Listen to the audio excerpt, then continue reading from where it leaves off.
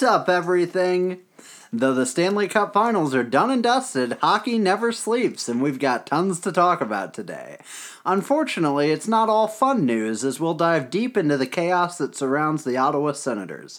We'll also talk about what's behind and what's ahead for the Capitals and Vegas Knights, the Blues' hiring of Drew Bannister, and much, much more. So let's get started, and let's go Blues.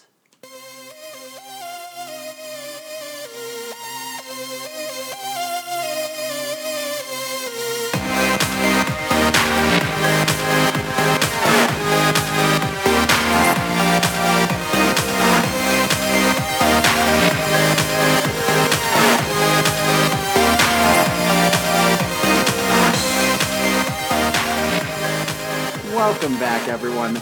This is the 46th episode of the Two Guys No Cup podcast. I am Steven Ground. I'm here with Ian Peters, and we are coming to you from our spacious and luxurious studios in the ruined and desecrated remains of Alex Ovechkin's liver. There's a lot of alcohol in where here. the ratio of alcohol to literally any other fluid has shifted towards 3-1. I hope he has two livers. Here's a question I saved to ask you on the podcast. Do you think Alex Ovechkin has been sober at any point since June 7th when they won the Cup? No, I don't think there's been a point where there hasn't at least been some alcohol in his bloodstream.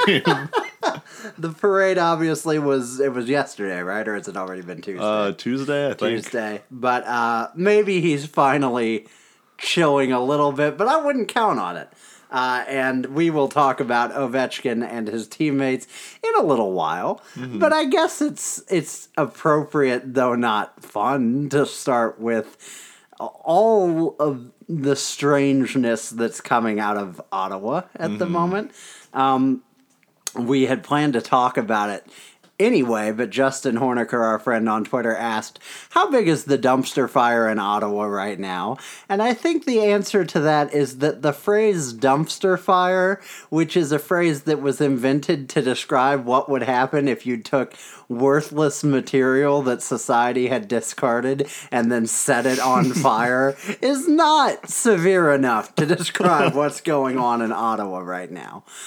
For those of you that are unaware, I guess I should say some sort of, this is going to be kind of dark. There's going to be some dark and weird stuff that we talk about, and it's not typical of our content. We're going to try and have, I don't want to say fun with it. We're going to try and discuss it with, where appropriate, a little levity, but there's not a lot of space for that. So if that's not your thing and you want to skip ahead, we're not going to be offended.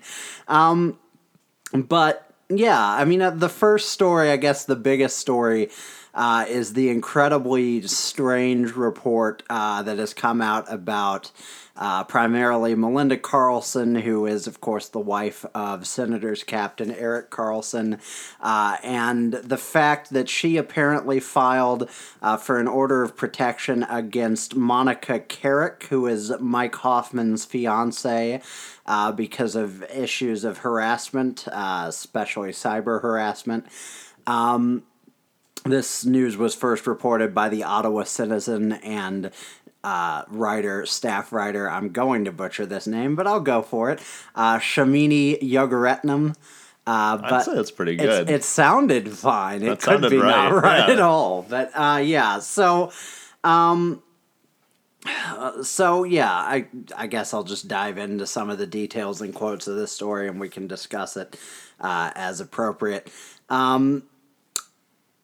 Melinda Carlson, sorry, there's lots of M names here, so I've got to keep them straight.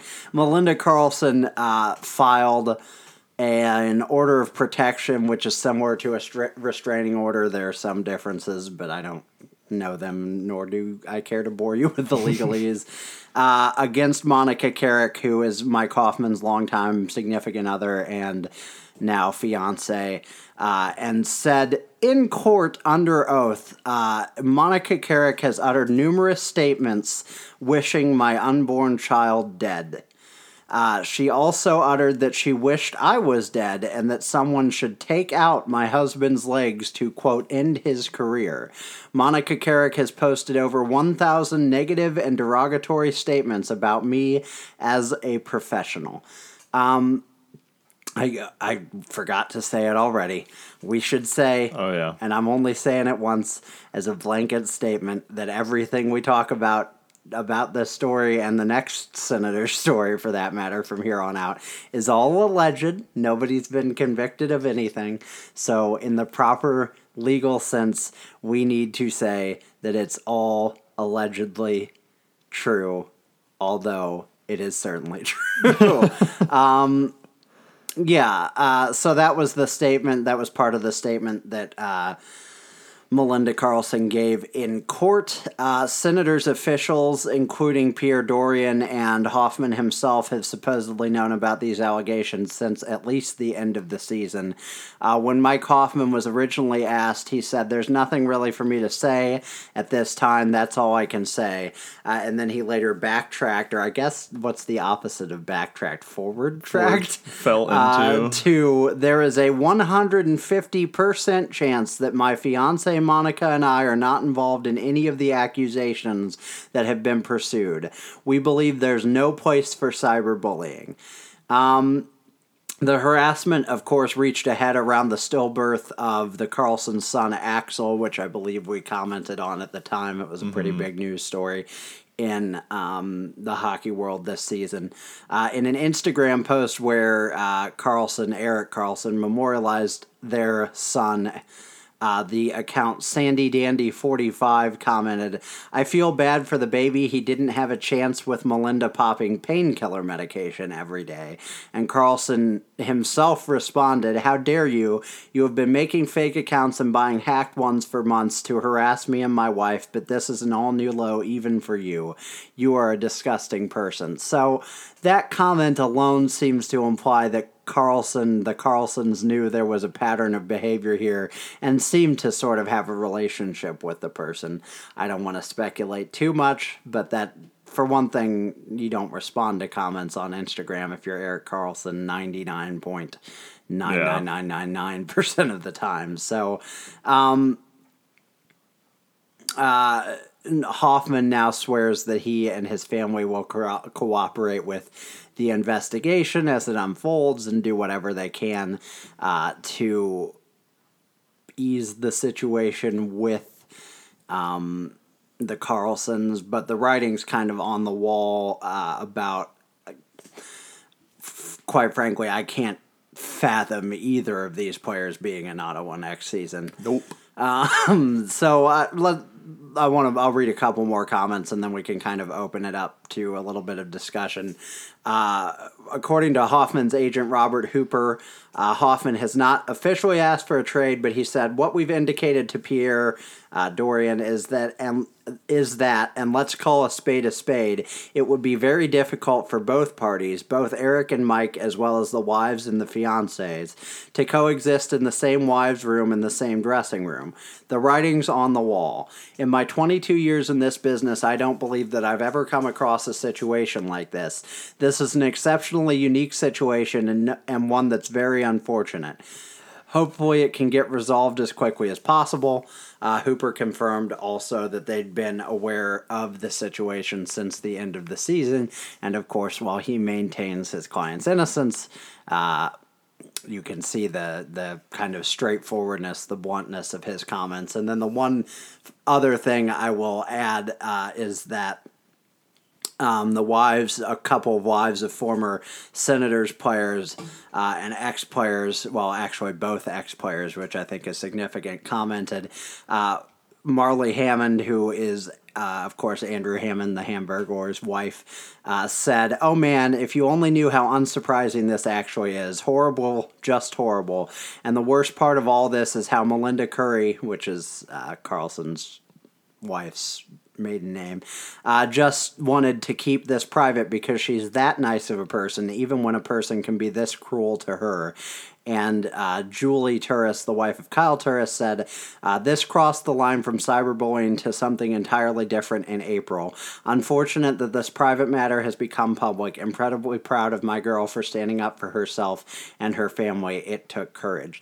I think it's significant both of those comments were made on Twitter through their respective Twitter accounts. I think it's significant to me that both of those wives are wives of former senators, because maybe wives of current senators don't feel like they have more at stake to keep their mouths shut, in terms of still being in the room with these people and not wanting to take sides or whatever the case may be.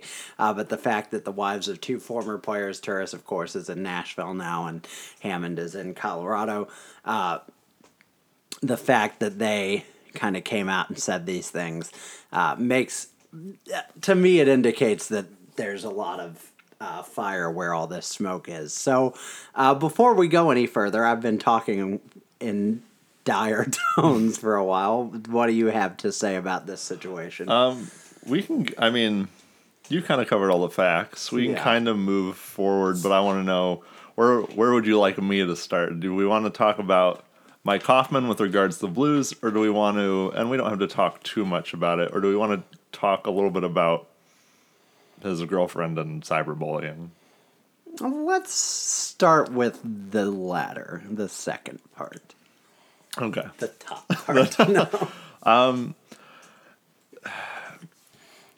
It's really, I think this goes without saying, we'll say anyways, this is really weird. That's a nice way of putting it. Yeah. This is very, very, very weird. Yeah. I don't know what compels someone to do this.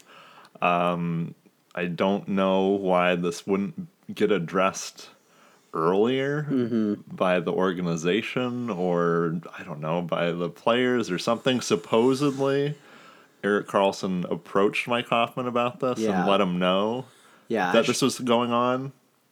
In like a parking lot. Yeah, that's what they said, in a parking lot. And there's also, as a separate aside, which I guess we can talk about, been rumors that Karlsson has requested a trade, but that hasn't been reported officially from various outlets, so I kind of left it out. But I mean, it's not a surprise. Yeah. But sorry, go ahead. We can talk about that. Yeah, I don't know how this is allowed to happen or keeps going on.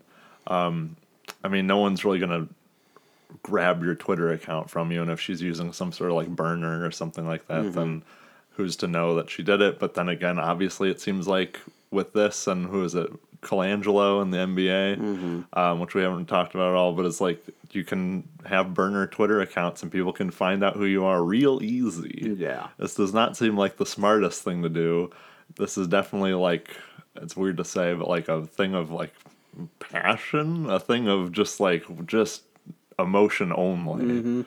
And I don't know. And Mike Hoffman went on, you had your quotes about him where he said, I don't really have any comments, and then it swung to, I'm like 150% sure this is like neither of us. And then I think it ended with, you can talk to our lawyer. And I was like, man, I think I've seen this. To be fair, is where it should have started. Yeah, no, I get that. And that's like, your lawyers talk to our lawyers sort of thing. But at the same time, I know you can have a lawyer and not be guilty, but that always just sounds like, okay, so something weird's going on because the lawyer has to step in. Yeah. I mean, that's where my mind goes. To me, the standard is innocent until proven guilty. Yeah. I think our culture does not factually behave that way almost ever, especially the way accusations fly around now, certainly surrounding sexual assault. And there is the generally, it is kind of in tension, although I think both are appropriate, the belief that you should believe the victim, or believe someone who reports a crime. So how you hold that in tension with innocent until proven guilty is a separate issue that's way too big for us to cover here. But like both of those are good ideals. But I mean, I look at this and I cannot think of any possible motivation Melinda Karlsson and Erik Karlsson would have to make this up. Yeah. And why particularly then like Julie Turris and Marley Hammond would comment on it and be like, for sure this is going on. I mean, that's why I said it's definitely true. I can't imagine why any of that would be made up. It's probably beyond us to comment on why this would ever happen in the first place. And I know there will be people out there, they talked about this on Steve Dangle's podcast today, that will say, well, clearly this Kaepernick woman, I'm sorry, I forgot her name at the moment. Melissa, is it? It's somewhere. Melinda? Melinda is Carlson, I think. God, Monica, right. Monica Carrick. Monica Carrick. Clearly she is unwell in some capacity, probably. But what she's doing is evil, even if she's mentally unstable in some way. And I think we can separate those things. But I guess our job isn't necessarily to judge the parties or adjudicate the case. What it means for the hockey world, and there's more going on in Ottawa that we still get to touch on. But I mean, this team that was, I think, in Game 7 of the conference finals. Yeah, one game away from the Stanley Cup final. 13 months ago, not even 13 months ago, is now far and away, without a shadow of a doubt, the worst placed team in hockey. They're just a crater. Because just a smoldering crater. They now have to trade Mike Hoffman, and they cannot get anything for him. Yeah. And they have to trade Erik Karlsson, and they can demand something for him, but the price even there is severely diminished from what they could have done if they traded him at the deadline, like they should have. Sorry, but it's true.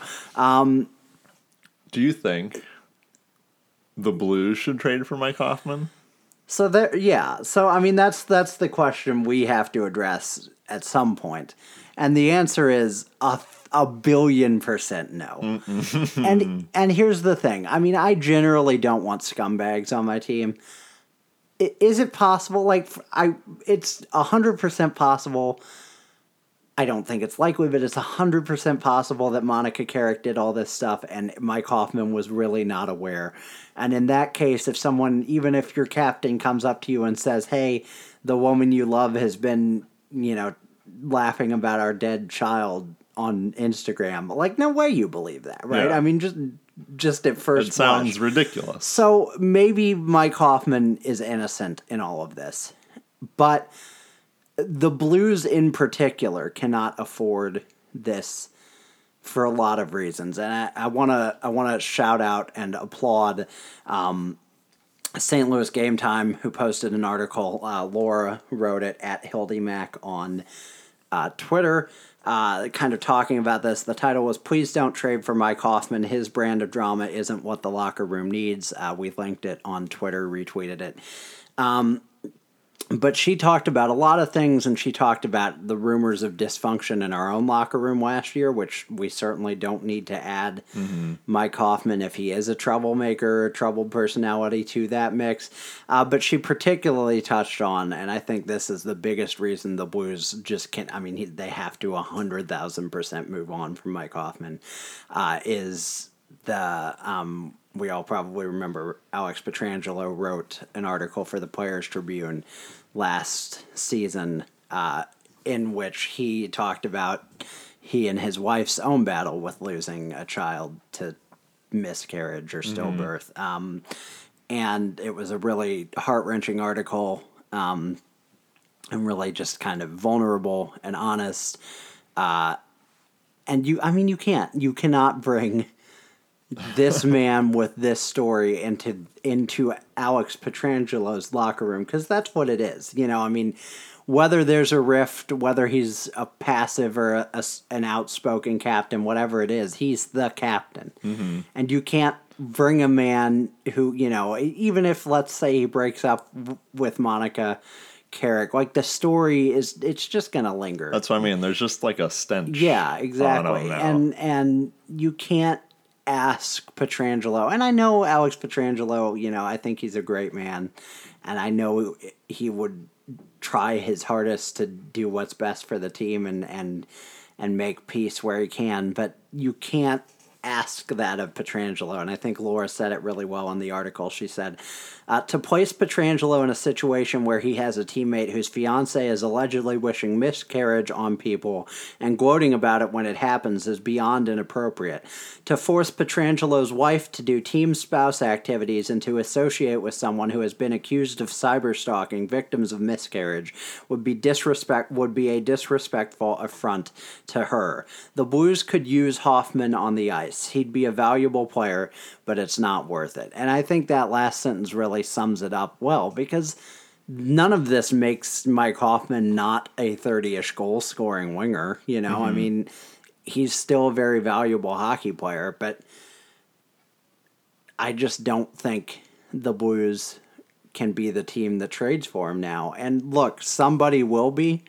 You know, in the year where there's strong rumors that some teams want to bring Slava Voinov back into the NHL, which is a wholly different, disgusting topic we can talk about if you want to. Somebody's going to take this plunge. And maybe Mike Hoffman, especially if he's, kind of separate from this, but maybe the family deserves a second chance. Maybe Monica Carrick really is mentally unwell and needs help, and they can get her that. I'm not here to judge everyone and lay down penalties for all involved. But the Blues particularly cannot be the team to take that plunge. And another thing I want to talk to you about that's related, and they mentioned it on the Dangle podcast too, is everyone in St. Louis knows that the Blues were reportedly really pursuing Hoffman at the trade deadline. Yeah. And the talks got pretty advanced and were supposedly going to resume during the summer. But there's an even more substantiated rumor that Ottawa had a deal in place with the Winnipeg Jets, and Hoffman turned it down. I guess he has some sort of partial no-trade clause or something. And Hoffman turned it down to not move to Winnipeg. Leaving aside the wiseness or stupidness of that decision, which it certainly appears to be a bad one now, what do you think Pierre Dorion knew at the time about this situation? And what do you think the ramifications are if he knew it and hid it from the likes of Kevin Cheveldayoff and Doug Armstrong? I'm not sure that he knew, but I'm sure that he knew. Yeah, I'm sure he knew something. It sounds he had to know something. It sounds like the reason they wanted to trade him, and he has been a 30-goal scorer. He's been close. He's been real close. Why are you trading him? Mm-hmm. Why? What's the reasoning? There was always something weird going on, and it could have just been, well, Mike Hoffman's kind of a burr in someone's side, in the locker room. But now that it's this, maybe that's all Pierre Dorion knew, that there was just some weird locker room thing, and it was Hoffman, and so he had to get rid of him. And if that's the case, then I don't put too much blame on him, because people do that all the time. I mean, Oshie wasn't a problem in the locker room, but he was a problem with the team, quote unquote, supposedly, and we shipped him off. And that's all I'm sure whoever was the GM for the Caps at the time knew. Yeah. And so that's fine. But if Dorion knew it was some weird psycho cyberbullying crap and then tried to pull the wool over Cheveldayoff's eyes for that, or just didn't tell him, I guess it's not a lie if you're omitting something, if you're just not talking about it, but it's kind of not the most, businessy, gentlemanly thing to do. Right. And I'd be pissed if I was Cheveldayoff. I don't know why you would do this to Pierre Dorion at this point, because his team is just falling apart. If I'd give that dude a call and be like, dude, don't do business with me if you're just gonna fuck with me. Seriously, don't bother calling me again. Well, so a couple of things. First of all, I remember distinctly thinking, and I know hindsight is 20/20, so I'm not trying to say I'm a savant or whatever, but I remember distinctly thinking, when Mike Hoffman was the name first mentioned as like the Senators might trade him, I was like, that is very early. Because they had basically at the time, I mean, I think it was after the Duchesne trade, but they'd basically gone on one bad losing streak. And they already want to get rid of him. And the reports were like, things are bad in Ottawa. They're shopping Mike Hoffman. And I'm like, why? You know, you're 1 7 or 8 game winning streak away from being fine again, you know, and you were a fringe playoff. You made it into the playoffs on the fringe last year and made it to the conference finals. So, like, why is that? So, like you said, it seems likely that someone knew something was up. Did they know the whole story? I don't know. But if they did, and he tried to do that to Cheveldayoff and Armstrong, yeah, you know, because true. at the same time, and you know that those two weren't the only ones talking to him about Hoffman, you just have to assume that they were a couple of the ones that got farthest along in the talks. Yeah. I mean, you know, I don't know how much a burn notice is realistic, you know, the concept of like, don't hire this man and kill him on site situation. But like, you've got to figure Cheveldayoff and Armstrong are pretty well respected amongst their peers. They've been in the game for a long time. Cheveldayoff has built an incredibly good team. Armstrong has built teams. But, I mean, you have to imagine those guys are respected. And word gets out among these people. They all have group text message chains. And for 100%, there won't be dealings between Ottawa and Winnipeg if that was the case. So I don't want to linger on that, but it is curious to speculate. And I guess transitioning, I mean, we can come back to this because we're kind of still talking about Ottawa, but the whole front office from the top down is just chaos. Their owner, Eugene Melnyk, I mean, I can't remember if we touched on it because it was kind of in the midst of the playoff race. I can't remember. But Daniel Alfredson, who of course is like Mr. Senator, you know, the all-time greatest player in franchise history and the relatively short franchise history, came out in a weird situation that he maybe didn't want his comments to become public, but they did become public. Basically said, yeah, this team would be better off with a different owner other than Eugene Melnyk, who's the owner right now. And Melnyk just has a weird propensity for going in public and saying stupid things. He complained last year about how fans weren't buying tickets, and he talked about the franchise as like a McDonald's, and like if you own a McDonald's, you're not going to sell it, but you can move it. But it's fun to own a McDonald's, like real weird stuff.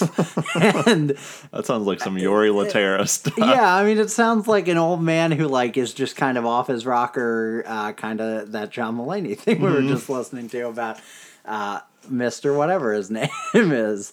But yeah, I mean, so Melnyk's an awful owner. Yeah, he's pretty bad. The stadium is bad, or at least they're pushing for replacement. Yeah, the Arietson is really bad. The city is relatively small. I mean, it is the capital city of Canada, but much like Washington, D.C. itself is pretty small compared to other major cities. Ottawa is pretty small, but it does not have the benefit of being in like a 3 major city area. That's kind of what I was thinking. Imagine if DC was like in Kentucky. Yeah. Like you'd be like, exactly. oh, that's a pretty big city, but it's not really near anything. Yeah. They have Toronto to compete with probably, 2 hours down the road. I didn't look it up, but like it was a franchise in trouble already, and then on top of all that, news broke, I think, today or yesterday, according to Katie Strang of The Athletic, that there is now a 19-year-old shuttle driver in Buffalo who has filed an order of protection against Randy Lee, who is a longtime Ottawa executive and is currently the assistant general manager, which means he's also the general manager of the Belleville Senators, which is their AHL team. Apparently, again, allegedly, Lee was in Buffalo for a pre-draft combine. I guess What is it with Buffalo? Buffalo and was this where the shit? draft was last year, right? I can't remember. I think it was honestly. there. So I don't know if this was last year or if they had a pre-draft meeting in Buffalo this year, because obviously Ottawa and Buffalo not that far apart. But whatever the case, he was in Buffalo. He got like a minute-long cab ride or like a mile-long shuttle ride back to the hotel, I guess. This guy works for like a Hilton or Marriott or something. The bus driver whose name isn't publicly known. And Lee is accused of basically touching and groping the bus driver and making lewd comments, and you can read more graphic details if you want to, and I'm not going to share them with you here. He is now currently basically in a similar situation to Monica, soon to be Hoffman, where, this is kind of an order of protections being filed against him. He's being arraigned for it. His court date was originally scheduled for June 22nd, but his lawyer got them to move it because that's when the draft starts, Yeah. which, what? He just got accused of groping a 19-year-old boy, and now you're like, yeah, we want him at the draft for sure. Which, by the way, 56 to 19, weird. I know it's not illegal. I mean, obviously, unwanted sexual touching is illegal regardless, but, like, weird, right? I mean, creepy, weird. Very much so. I mean, so, anyway. Why would you as Ottawa be like, no? Did you say it was his lawyer? His lawyer said, oh, we need to push it back. Yeah. But, like, if I'm the Ottawa Senators, find one moment, just one little moment to save face and go, oh, no. Just fire this guy. Just fire him. Yeah, just get rid of him. You're going to have to replace everyone in the organization anyway. You're going to have to replace him too. Just fire him. Save a little face. At this point, just rebrand your team. So Eugene Melnick, I guess, is paying for Paul Cambria Jr., who is an LA defense attorney who famously defended Patrick Kane in his sexual assault case. Neat. Randy Lee has pled not guilty. And the NHL Deputy Commissioner Bill Daley, who's famous for flipping the cards over at the draft lottery and saying the 13th overall pick goes to like Vanna White. Basically, has said the league is not intervening in the matter at this stage, though it does have the latitude to levy discipline at its discretion. So do that. Just drop the hammer. Don't let this man be seen on the floor of your draft. Don't show footage of the 4th overall selection and deliberation about it and have this guy on the floor of the American Airlines Center. Do not do that. Like, he's not the face of anything either. Just get rid of him. The NHL friggin' loves to be penny wise and pound foolish. They love it. They love it so much. They will, they'll make videos, they'll restrict where you can play their videos so much so that, God forbid, someone see a highlight on YouTube. But having a basically pedophile on the floor at their draft, cool. They're fine with that. Like, look, they don't want to draw attention to themselves. You know what I'm saying? In some weird roundabout way. Yeah, I guess. Like, let's sweep this under the rug. And pedophiles go under the rug. Nobody talks about sexual assault in this day and age. Yeah. Oh, no, for sure. That's how they act. They act very old. Well, that's true, too. Yeah, I mean, they're basically living a 1940s lifestyle. Grope whoever you want. It was a man. Cool. I mean, you laugh to keep from crying, I guess. And then on top of everything else, James Duthie, who's a very prominent TSN anchor, went on TSN 1050 this morning and said, "The sad thing is, from everything I am hearing, we may not have heard the end of craziness out of Ottawa. There might be more coming down the chute. I don't know what the more is yet. I've just heard there is more." So we're not done. There's another story. It's like God himself has planned a series of stories to just derail this organization, which, by the way, has surrendered one of their next 2 first-round picks to the Avalanche in the now inconceivably stupid Matt Duchene trade, the Avs basically could have the fourth overall pick this year, but can choose to postpone it till next year when they might have a shot at the first overall pick because Ottawa will be very bad. And they would then consequently be able to draft Jack Hughes, who people are saying is the next Connor McDavid, who you'll remember at the time people said was the next Sidney Crosby. So pretty big chance for the Avalanche. I'm sorry, my brain's completely gone already. We've got lots still to talk about too. And I've heard people say, including that guy with the 31 Thoughts podcast, Elliot Friedman, talking about how, well, Ottawa's got to go to Colorado and say, what do we have to give you to get you to take this fourth round pick, basically, which the NHL says they can do. If I'm Joe Sakic, I'm not even picking up the phone. I'll play my chances in the lottery because it's definitely a lottery pick. And I mean, the only case where I'm even answering that phone call is if this year's draft is much deeper than next year's. And like if next year's is Jack Hughes and then just fall off a cliff to anyone else talent wise, then maybe you play the game and say to Ottawa, okay, you're going to have to give us a lot though, but if there's talent to be had beyond Jack Hughes next year, take your chance, play your scratcher's ticket. You've got a really good chance that at the very least they'll have the best odds of winning the top pick. Yeah. And by all means play the lottery because what have you got to lose? You know what you have this year, and none of the players beyond Dahlin, to me, from what I can tell, are particularly awe-inspiring. I mean, I think there are supposed to be some good players in that bunch, but none of them leap off the page at you. What could Ottawa give? Well, that's the other half of this. Like, what are they going to throw Mike Hoffman at him now? Like, no, thank you. That's what I mean. You're not going to give him Erik Karlsson.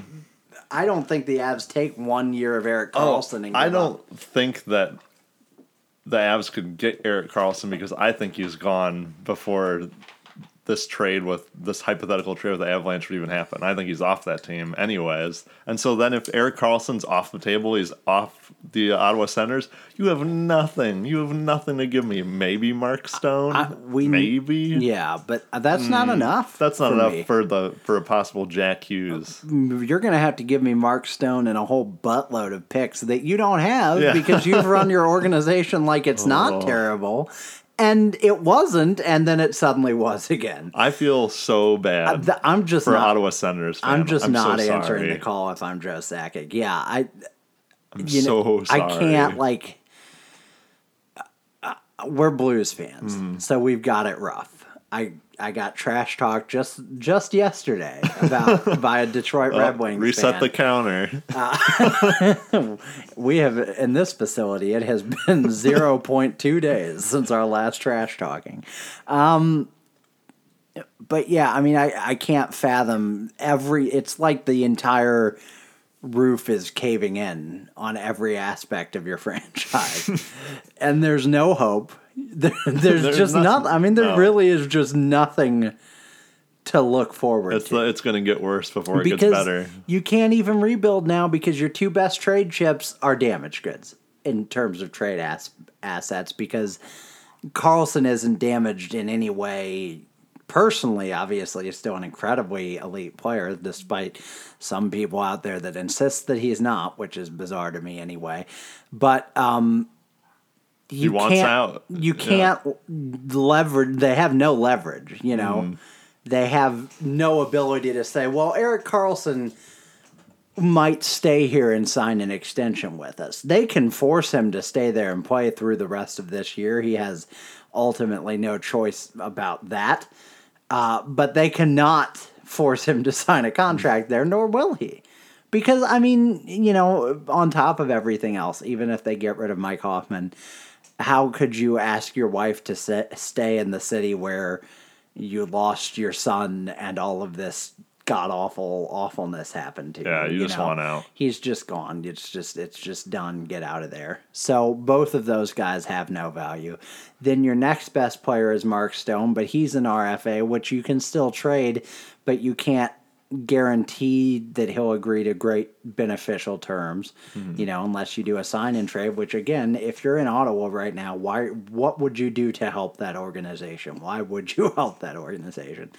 If you're like Cody Ceci, are you just like watching this team just fall around? You're like, why? You're stuck there. Yeah, I'm like, I want so much to be gone from here. There's nothing.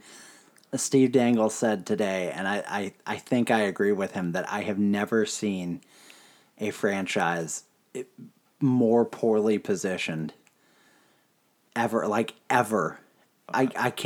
have never seen a franchise less able to rebuild than this franchise. This is like years of recovery. All of this stuff, to me, I know it's a Canadian market, and I know the assumption is that nothing bad could ever happen to Canadian markets, but I do not see how this team stays in this city. It's the weakest Canadian market, really for sure. Don't. And there are other Canadian markets that want teams right now.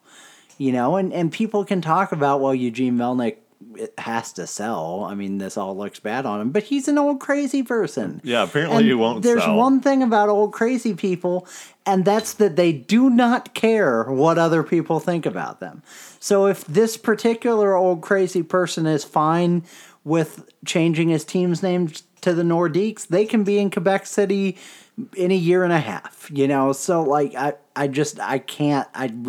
hope for the city's sake that they get to stay and be a good team again, once they clear out all these scumbags who are apparently involved in all of this nonsense. It's hard to say it's the organization's fault that one of their GMs groped a bus driver, but at the same time, it's hard to say the organization is faultless when all of these things are going on. I mean, they built the offices on an Indian burial ground. Well, you have options when that stuff happens. Like we said, fire the guy. Yeah. Take care of this Hoffman situation in some sort of fashion. And I don't mean take care of it like under the rug. I mean like deal with it. Yeah. And they haven't. This is all just happened. This all just happens. Right. And it's been happening. Yeah. And that's the thing. I mean, I think you can sort of look at, other situations, and there's a lot in our culture today. The people who don't take action are the ones who end up in bad situations. Exactly. Roseanne says some nonsense on Twitter. ABC fires her that day. Nobody's boycotting ABC,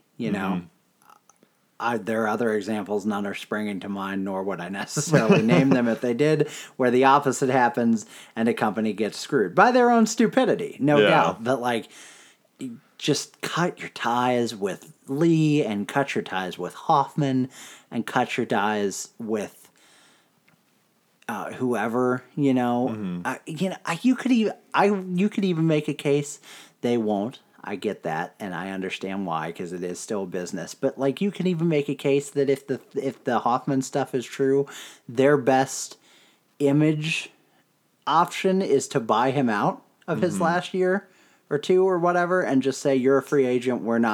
We wash our hands of you. We're not profiting from moving on from you because you're a scumbag. I mean, that won't happen. Yeah. But we've already talked for almost 45 minutes about Mike Hoffman. Yeah. I'm sure there's more to say. Do you have more to say? One more thing. Okay. As more of a, I guess not fun, but more lighthearted. Where do you think Mike Hoffman ends up? Ugh. I've got my team. It's got to be someone who does not care. It's the Pittsburgh Penguins. I feel like the Pittsburgh Penguins would get this guy. I don't know why. And they'd win another cup, and somehow people would kind of forget. It can't be a team with any Swedes. So I guess they have Carl Hagelin. That's out. Vancouver makes weird moves that don't have any direction. Who's your team? The Carolina Hurricane. Because Dundon is crazy. Their GM was going to go, I'm going to make a splash. And you go, oh, no, not this kind of splash. You know, when you think of splash, you think of someone jumping in a pool, but this sort of splash is like A belly flop on a the belly concrete. flop, or like when you've had too much to eat and it splashes back on you when you use the bathroom. That's one of those kind of splashes. Tom Dundon is going to out crazy card, what's his name? I've already forgotten. Eugene Melnick. Yeah, he's going to hold my beer. He's going to go, I'll take Mike Hoffman. What do you want? It's so true. So there, you heard it here first, folks. Mike Hoffman to the Carolina Hurricane. And we'll discuss the other shoe when it drops this week, because I wholeheartedly believe there is one. Mm-hmm. Oh my God. Go on. Do they have they're the fourth overall pick this year. Yeah. These people have to stand up and draft. Yes. Oh my God! Like Thank you God, have to watch them stand up there and go. The Ottawa Senators would like to congratulate. Like, oh my Randy God! Lee will be on that stage. Oh my God! Because they bring everybody up to that stage, which is weird to me to begin with. And thank God, like, no offense, I know they've got passionate hockey fans, but thank God it's in Dallas for their sake, and not like New York or friggin' Toronto or That's a wherever. good point. Oh my God, they would be booed out of the building. What if here's the most aberrant thing imaginable? What if there's some infraction? What if the other shoe is some infraction that costs them the fourth overall pick? Because it could, if let's say they did free agent tampering or something, that is a very common penalty in sports to take away your draft picks. I'm just saying, it's possible. I think we need to go back to 30 teams. I think that's the problem. But Vegas stays an Ottawa league. God did not like the imbalance in teams. They just fold it and have You a smoke reverse one. expansion draft of their players. Who wants some? Who wants some? $5 for Mike Hoffman. So moving on, talking about defensemen that aren't going anywhere. A Swedish defenseman at that. Oliver Oscar Emanuel Ekman Larsson, better known by his first and last name Oliver Ekman Larsson, has reportedly agreed to sign an extension to stay in Arizona for 8 years at roughly $8 million per year. And my question to you is this: why? Why did you do this, Oliver? Please tell me. He believes in the franchise. Why? He believes. What reason does he have? He believes in what young whippersnapper John Jacobs building down there. I don't know what he's building. Have you ever seen like Field of Dreams, or like if you build it, they will come? I think that's what John Jacobs wrote on a board. He goes, Oliver, you're like the field. If you're here, other people will show up. If you eck it, they will learn. It's good for Arizona. Like, good for Arizona. That's foundation you can build around. I'm happy for the franchise in the abstract. I'm happy for him, but I just don't get it. I'm down for there to be less garbage fires of franchises. But there's so much weird about this. And I've had some debates with people I really respect, who I respect their knowledge. And even Steve Dangle's podcast was kind of like, okay, I can see some of why he did this. Mm-hmm. One of the things they mentioned was they had a pretty good second half last year, which is true, but only after having one of the phenomenally worst first halves of all time. And another thing that's always brought up when people, stay where they are, stay put, it's like, well, maybe he just loves living in Arizona. And he doesn't want to go through the hassle of moving and all that, and that's fine, but what possible reason do you have to believe that over the life of an 8-year contract, this franchise won't move? Because it will. Maybe he's hoping maybe for it. He's like, so John, when are we going to move and where to? Because I like Quebec City. He's like, I've heard Houston's pretty nice. He goes, I live there. That is weird. I don't know. But the biggest thing, I think, and this was debated on the Dangle show again, not to keep referencing them. They're very fun, although great. Today's episode, similar to our own, was a little darker than most. But they were talking about, did he get a discount or not? Mm-hmm. And Dangle's contention was more or less no. I Really? strongly disagree. And here's why. Oh, I think he did. Here's why. John Carlson and Jack Johnson are going to sign as free agent defensemen. Oliver Ekman-Larsson, no offense to John Carlson, who had a very good year and won a Stanley Cup, but we tend to forget history when people have very good years and win Stanley Cups. Oliver Ekman-Larsson is a much better defender than either of those. Mm-hmm. And I heard a rumor today that Jack Johnson figures to get a $6 million per year contract. That's BS. Which, okay, we can say that, but let's say he gets even 5.5. That means John Carlson gets 8.5 for sure. And if Oliver Ekman-Larsson is better than either of them, he's getting more than that. Yeah. And on top of that, Erik Karlsson and Drew Doughty are both due extensions.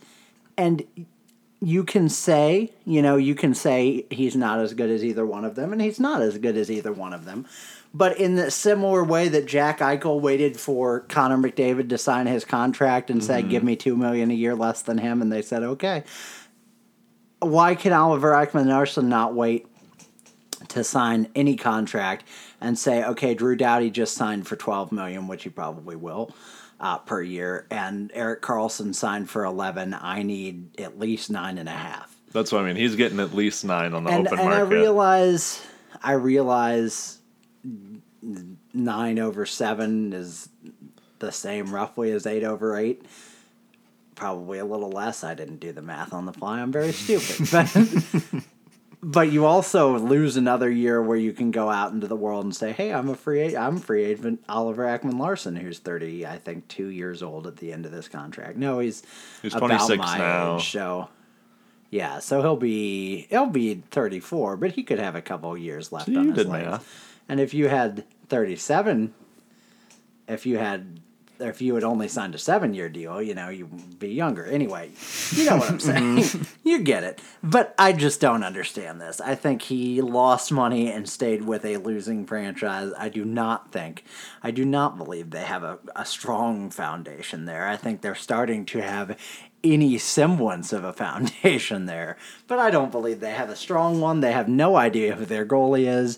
They don't have anyone else on defense, and they're talking about trading one of their top young forwards. I don't get it.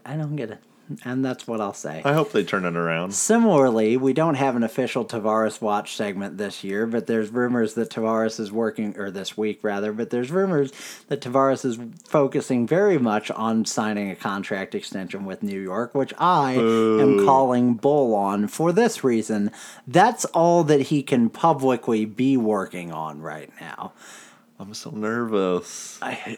If he, you know, and I know as a Blues fan, talking tough really should not be something we ever do. But if he decides to stay with New York, good riddance. If he thinks that team has a better chance of winning a cup than, let's just say, San Jose or Vegas, who are two of the other teams that are supposedly in on him, he's out of his mind. And if winning a cup, and this is kind of my other issue with Ekman-Larsson, if winning a cup isn't your priority in this sport, I have something of a problem with you. Because you're gonna make the money. The money, if you're a good player, non-negotiable. But you can make the money on a franchise that might win a cup. Or you can make the money on the New York Islanders and the Arizona Coyotes. And if you choose to do the latter, that's fine. But I do, and maybe I'm not justified in this, but I do lose a little respect for you, quite frankly. I don't understand the moving part when people are like, I just don't want to move. I'm like, yeah, but you could give me a crappy mediocre raise and I'll move like that. I'll move so fast. Right, plus you're making $10 million a year. You're not lifting a finger in your move. Yeah, you're also not living you lift one to point and be like, that couch goes there. You're also not living in the crappy part of Detroit. You're making $10 million a year. You're living in the nicest part of Detroit. It doesn't Which matter. is called Wisconsin. Yeah, you live in the... I know that's the wrong side of Michigan. Maybe you live in the UP.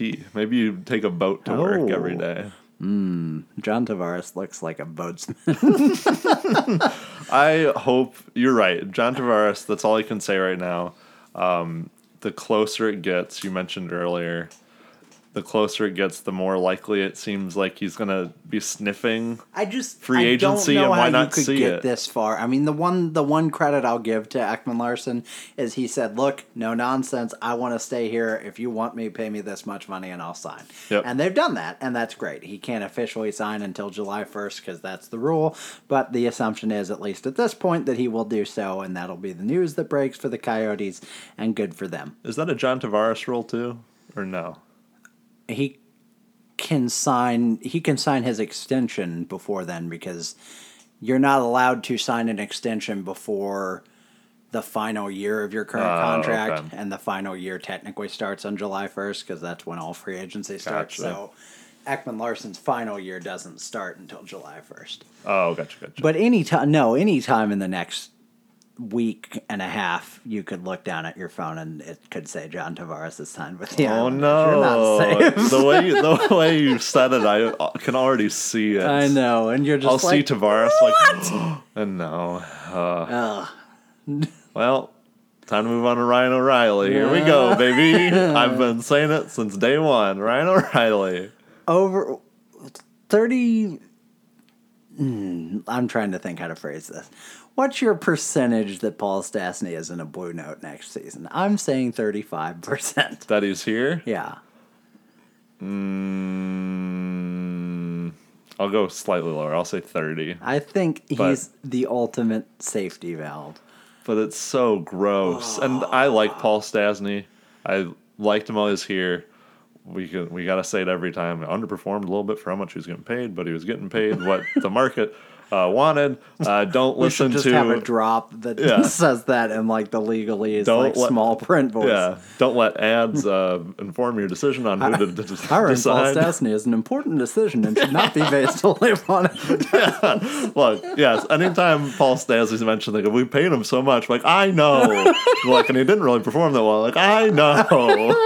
But we're well past that. Yeah, he'd be fine here, but I'm also, like you just said, I'm well past Paul Stastny. I'm just, like, if we're going to sink without him, let's just sink without him. I'm fine. We'll talk about it, but this franchise does seem to love moving backwards, and our fans, quite frankly, which is awe-inspiring considering there's no backwards worth moving to.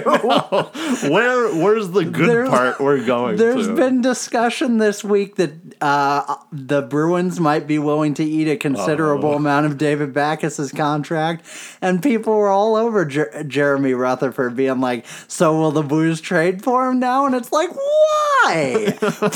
First of all, we all love David Backes. If he comes back here, I'm not going to be like angry about it, but this locker room already has issues, and you're gonna bring the old captain back? And yeah, you can say, and I believe that he and Pietrangelo are close and still talk and all that, but how does that work? Just Mike Yeo brings him in and like they have like a string beard tied on like the Soggy Bottom Boys and Oh Brother Where Art Thou, and they're like, this is Larry Backes and you've never met him before. Like, how does that work? And secondly, just don't move backwards. Why? Who was it? It's the Artemi Panarin thing. It's like, yeah, well, we won when we had Brandon Saad, so we need to get Brandon Saad again. Let's give up our best young player and the only player we have that we might build a long-term future around to get Brandon Saad back. And does he suck now? Is he injured all season and we suck? Cool. That's the equivalent, except at least with the Blackhawks, hate to say it, but they're trying to move backwards in time to when they won 3 Stanley Cups. We're trying to move backwards in time to when we fell 2 victories short of making a Stanley Cup final where we would have gotten decimated by the Pittsburgh Penguins. Did you know that supposedly Who is Jonathan Toews demanding they bring back now? Supposedly, Chicago Blackhawks want to bring Scott Darling back. Oh my goodness gracious. You just picked a name out of a hat. You just picked a former Blackhawks name. Oh my God, please. I said, Please please do. do. Please get Scott Darling. What if they just like an implosion? It's like a black hole. It goes out and then it just crashes back in. And that's where the detonation is in the implosion. It would be delightful. I'm telling you, that's the kind of dumb trade where the Blackhawks be like, hey, we'll give you Dundon of the Hurricanes. We'll give you Brent Anton Seabrook. Forsberg, and Brent Seabrook. Yeah, you can have Brent Seabrook. He's a great defenseman. We'll just take Scott Darling back, and they both it's like a trade that doesn't work for anyone. I love They it. both agreed to it 100%. 100%. Why don't we talk about the two teams that were in the Stanley Cup final on this podcast that's never going to end? Mm-hmm. The Vegas Golden Knights were in the Stanley Cup final, which might surprise some of you because Vegas is not accepted as an actual NHL team yet. With more on this story, we'll throw it over to Ian Peters. Ian? Thanks, Stephen. The Vegas Golden Knights kind of have an asterisk by their name still. They're like a team that is, but also isn't. They're basically in escrow, but like, Yeah. and for the record, I don't know what in escrow He just means. read that. But I think it's a word for when you've like bought a house but you don't own it yet, which is basically the Vegas Golden Yeah, Knights. they're like in the gray, even though they've participated in a season and And gotten the Stanley Cup. all the way to the promised land and just a couple games short. The Stanley Cup has been in their arena. Yeah, it showed That's up. not true of the Scott Trade Center. Nope. So there you go. We've had the picture painted on our ice, and it's kind of sad every time I see it. I'm sorry for those of you that wanted sanity, but we apparently talked about all the serious stuff and then just lost our minds. In the summer of 2020, when the Seattle expansion draft is projected to take place, Vegas will be exempt from having a player selected off their team.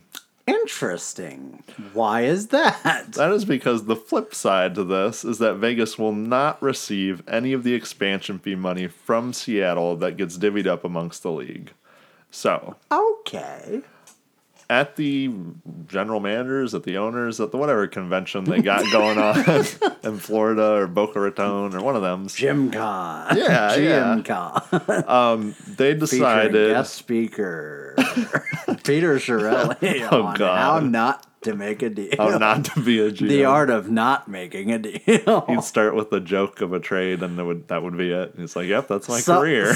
So I offered Taylor Hall for Adam Lawson. I don't know why Peter Chiarelli sounds like this. And they just And took that it. schmuck accepted it. And I got Adam Lawson. He has two S's in his name. I believe that this was more because, well, Vegas was supposed to be bad this year. I mean, really, Can I supposed to be interrupt bad. real quickly? Go ahead. Since the train's already off the rails entirely, do you think Kevin Shattenkirk, now that he's gotten what the fuck? now that he's gotten a taste of the nightmare that's becoming the New York Rangers, regrets not signing and trading to Edmonton? Probably Oh, not, but I that is see. interesting to think about. Go We on. were talking Vegas Golden Knights. Like, do you think Kevin Shattenkirk? Like, what? Yeah, probably. Thank you. I would think so. That's all I wanted to know. But Vegas is supposed to be bad this year, right? Supposedly. I mean, we looked at the roster. It's not. They were in the Stanley Cup Finals. As it's much not as very we want to good. rewrite history, that is true, yes. So, I believe the owners or the league thought, well, we don't want to punish them in, I guess, 2 summers away and have a player taken off their team. We'll let them be. They will have been through enough, and then we'll just won't share the expansion money with them. But I think it's more. That's the most positive read on how this went down. I think it's literally flip flopped. I think the owners essentially said, "Look, we're greedy as shit. I don't want to give this dude any money. This dude's young and he's like viral and he's in Vegas and he's like, yeah, hockey in Vegas." And we're like, fuck this guy. No money for this dude at all. And they go, well, he's not going to sit well with that. Like, okay, he doesn't have to give one of his crappy old players to Seattle. I don't care. And this was Seattle doesn't get their greedy little paws on Derek England. Yeah. If I'm Vegas, I'd be like, I want the money. You can have, Derek England. You can have a tertiary We want player. a gift, but only if it's money. Yeah. They want that money so bad. They're like, oh, yeah. We don't care about their players. They can keep all their crap players. Which, I mean, is a fair statement, too. Go on, sorry. No, my question to you was, Vegas has been to the finals. They're a real team. This is the whole thing where we have to take them seriously now, but somehow the league still isn't. When do you think the league will? So, I have so much I could say. I'll try to be brief. 3 words. Screw this league. Hey, there you go. I don't even know where to start. Let's start with the fact that Vegas is not going to want for revenue anytime in the near future. So there's no crying over the spilled milk that is them losing out on whatever 1/31st of $650 million is. So, yes, they would have each team, if all 31 teams got the money, would be $20.97 million. Which is a nice chunk of change, but they've probably made that much or more selling Alex Tuck jerseys this season. Each team now, with Vegas out, the remaining 30 teams will get $21.67 million. That is So 70. screw this new guy. That's Over 7,000. Yeah, $700K. Yeah, not even $1 million. They each get under $1 million. Remember back when I said the NHL was penny wise and pound foolish? Mm-hmm. I understand the logic.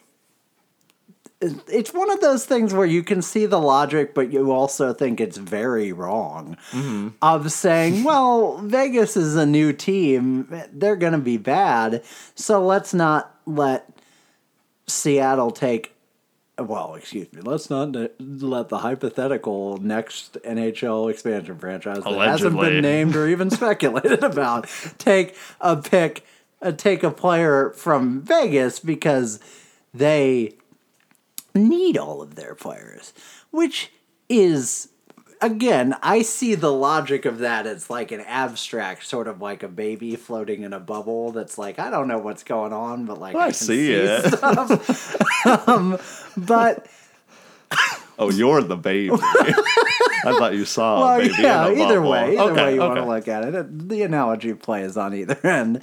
But what I don't understand is if they're a bad team, why do they need to protect their players? Like, let's say Vegas sucked in 2 years, and they've got Cody Glass, which Woof. is their first pick this past year, and Marc-Andre Fleury that are, Fleury's aging, but he's still okay. They've got Cody Glass. He's a top prospect. Nate Schmidt, let's say he had still a really good season. And one or two other prospects, came up and did all right. But like Alex Tuck and William Karlsson, all those people never exploded. And maybe they signed like a freaking, who's the guy? Tyler Bozak in free agency. And let's say they have those players. By the same rules, they protect 11 of those or whatever. Who are they afraid of losing? They're going to lose in this hypothetical situation where their team isn't good and didn't break every expectation conceivable. And for whatever reason, Eric Haula didn't become a valuable NHL player. They're going to lose Eric Haula to Seattle. Who cares, right? Everybody had to do it to them. It's just the circle of life. Mm. But on the other hand, I just think I think it's so stupid. For one thing, we've talked and we've fought the idea that the system was rigged for Vegas from the start because that's a total hindsight narrative. Nobody looked at this roster after the expansion draft and thought that's a really good team. Mm-hmm. Nobody even looked at that roster and said that's a pretty good team. At best, they thought that's a team that could have been a lot worse. And that might, if they perform out of their minds, fight for and ultimately lose a playoff spot. That was like the most generous projection imaginable. So, while I agree that the system was not rigged for them, one of the ramifications of this is, and it is a fairly significant ramification, is that the Vegas Knights get to do all of their trades and make all of their free agent signings and use all of their cap space and advertise all of their lottery tickets. I don't know where I was going with that. Over the next 2 years without any concern for the expansion draft. So now suddenly the system actually is pretty severely rigged in the favor of the Vegas Golden Knights, because the Knights can say to John Tavares or to Erik Karlsson in a year, or to John Carlson now, or to whoever, look, come here, we'll give you 7 years, we'll give you $10 million, and we'll give you the full no movement clause that whoever,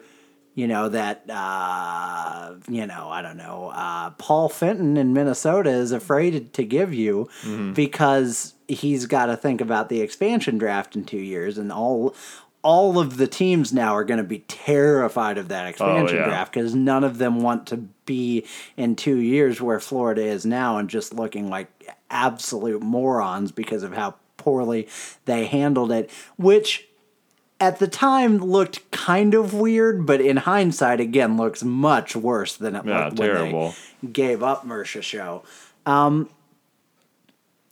So Vegas does have a pretty significant advantage. So on the one hand, you can kind of paint Vegas as the villain, but on the other hand, this league, if you're gonna put a new team in the league, they're part of the league.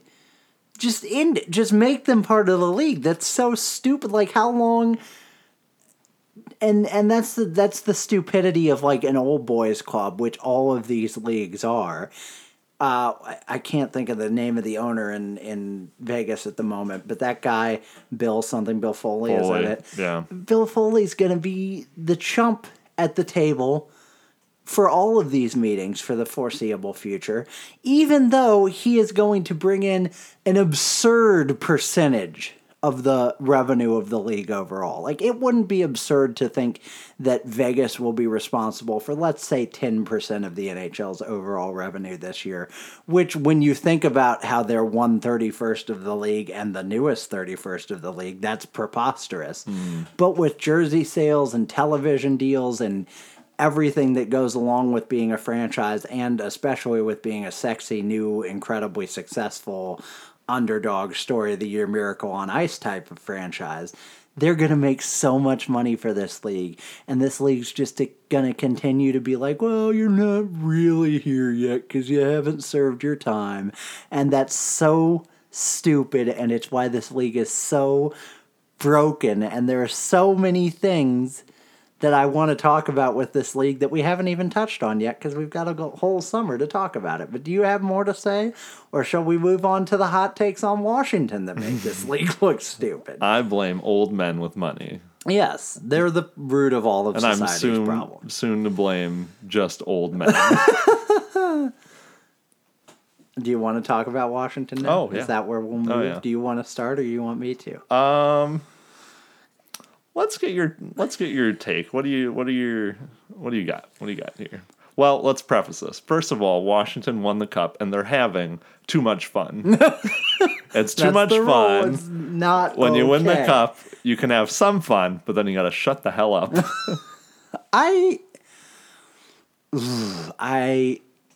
All of this makes me so angry. Okay, You're already at that place. I've been in that place the whole episode. I'm only digging in deeper. So yes, Washington won the cup a week ago. They paraded around the ice in Vegas. That woman flashed the camera, and John Carlson was like, well, look at her. And Alex Ovechkin didn't notice, because the only thing he cared to see in the world was the Stanley Cup. All those things happened. And then Alex Ovechkin got the Conn Smythe trophy that Evgeny Kuznetsov should have won. And then they skated off the ice and they bathed themselves in champagne, and they haven't woken up since. But in the past week, they have been on basically a nonstop rager. Yeah, they're on a crazy bender. That is fine.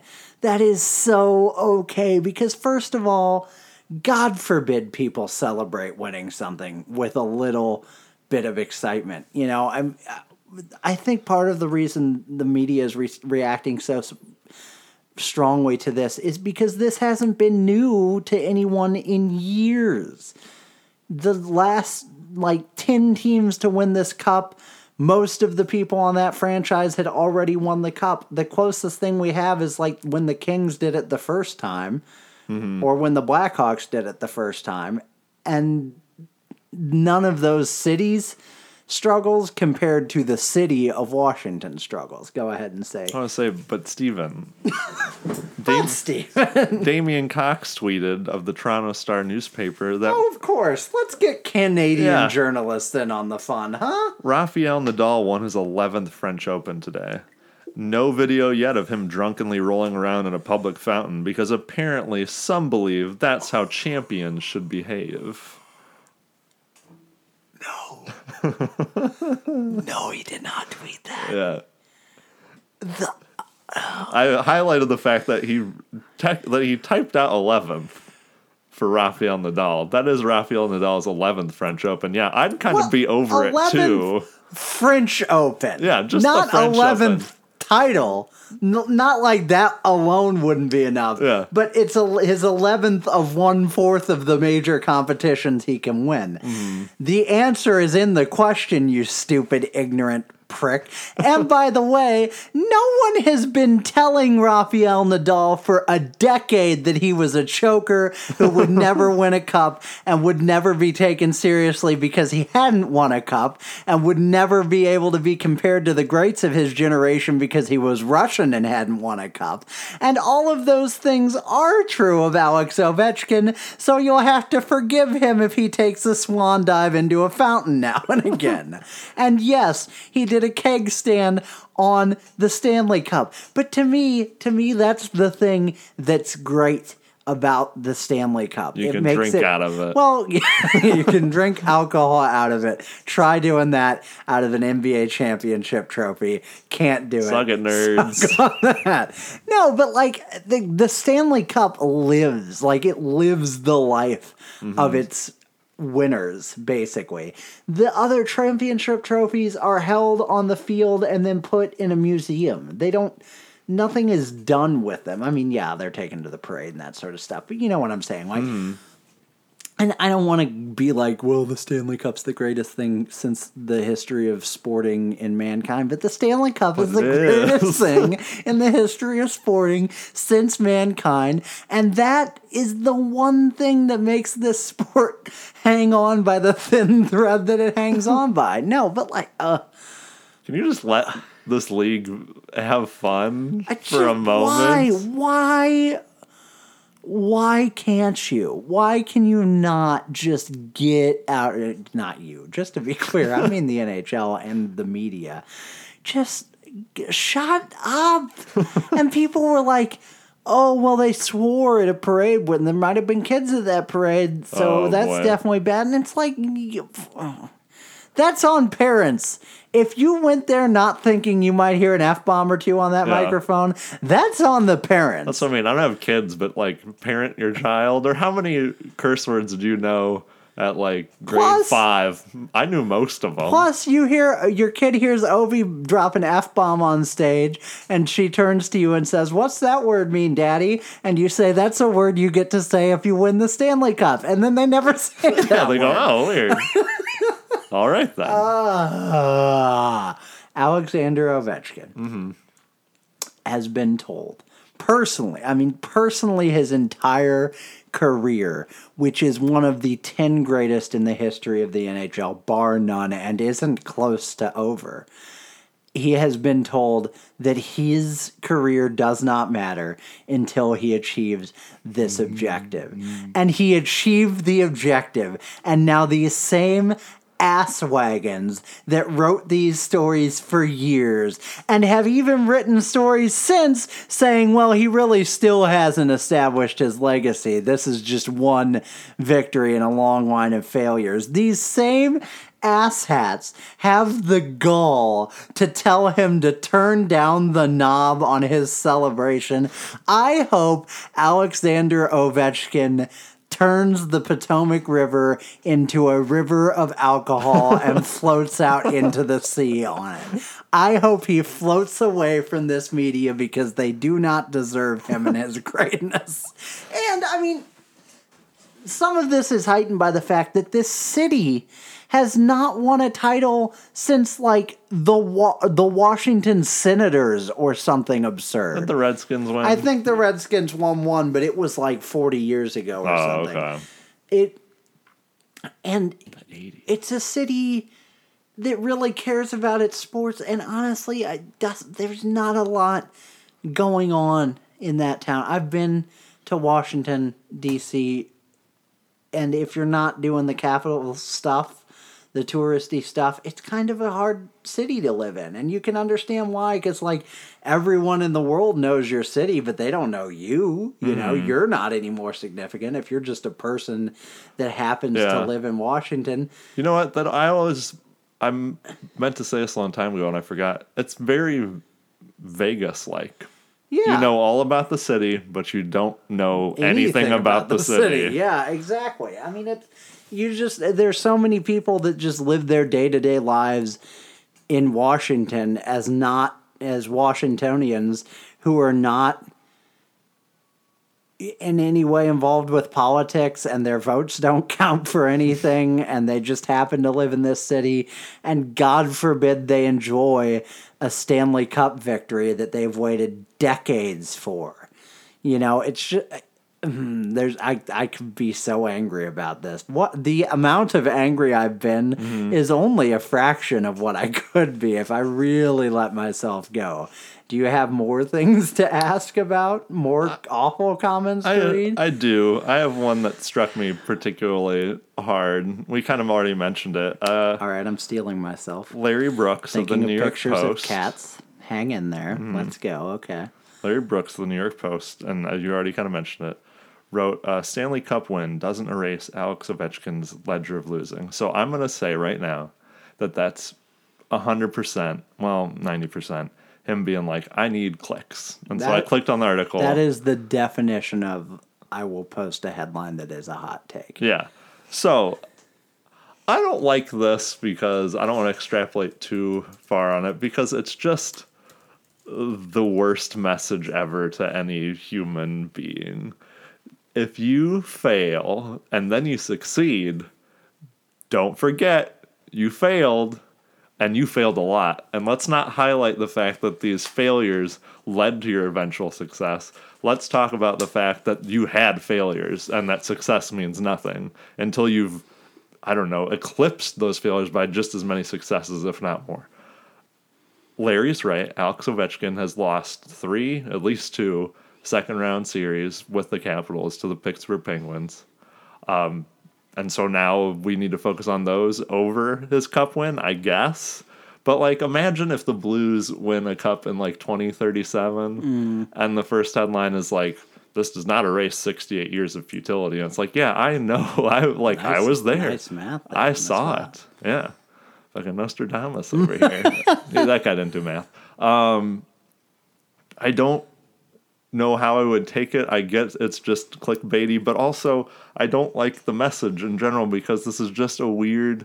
If you practiced your whole life to do public speaking and then you did an amazing TED Talk and then the one dude in your standing ovation was like, hey, but remember in 8th grade when you talked about Grapes of Wrath and you stumbled over some words?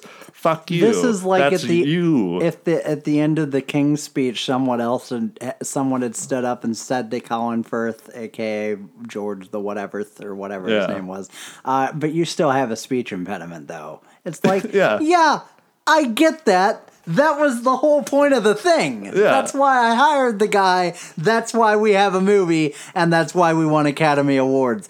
I just, like, What? It's not healthy to think of it like that. It's such a stupid black and white way to think about it because the losing made this matter more. It's not the other way around. It's not he won this, but don't forget about the losing. It's he won this. Remember all the times he didn't win this and how hard that was? Roll that up into the snowball that is your joy and excitement now. And I've talked about it before, like, and I mean this sincerely, and I know how arrogant it might sound to teams that haven't, or, fans of teams that haven't seen success, but like, I'm pretty confident that in my lifetime, the St. Louis Cardinals will probably win more World Series. None of them will matter to me like 2011 mattered. And I'd already seen a victory like that, and 2006 was a very different thing, but 2006, actually kind of similar to this Stanley Cup, was just a weird, like, fall flat World Series where, like, we beat a team we had no business beating, but we also beat them in the strangest way, and they basically beat themselves and laid down. 2011, by contrast, was the most amazing sporting story I've ever seen, and it was a hometown hero putting a team on his back, literally, like almost literally, and taking over the entire series and willing his team single-handedly to victory. Imagine if there had been a headline in the Post-Dispatch a week later that said, David Freese carrying the Cardinals to a World Series doesn't erase him losing the Class AA championship at Lafayette in 2007. Yeah. It's like, what? What? And I want to say another thing too, because this league is xenophobic. It 100% is, and I know that's controversial to some people. There's so many foreigners here, and it's not like really specifically against Russians. Specifically, Russian players. Are just viewed with suspicion and distaste and things like Evgeny Malkin was not listed on the 100 greatest players of all time.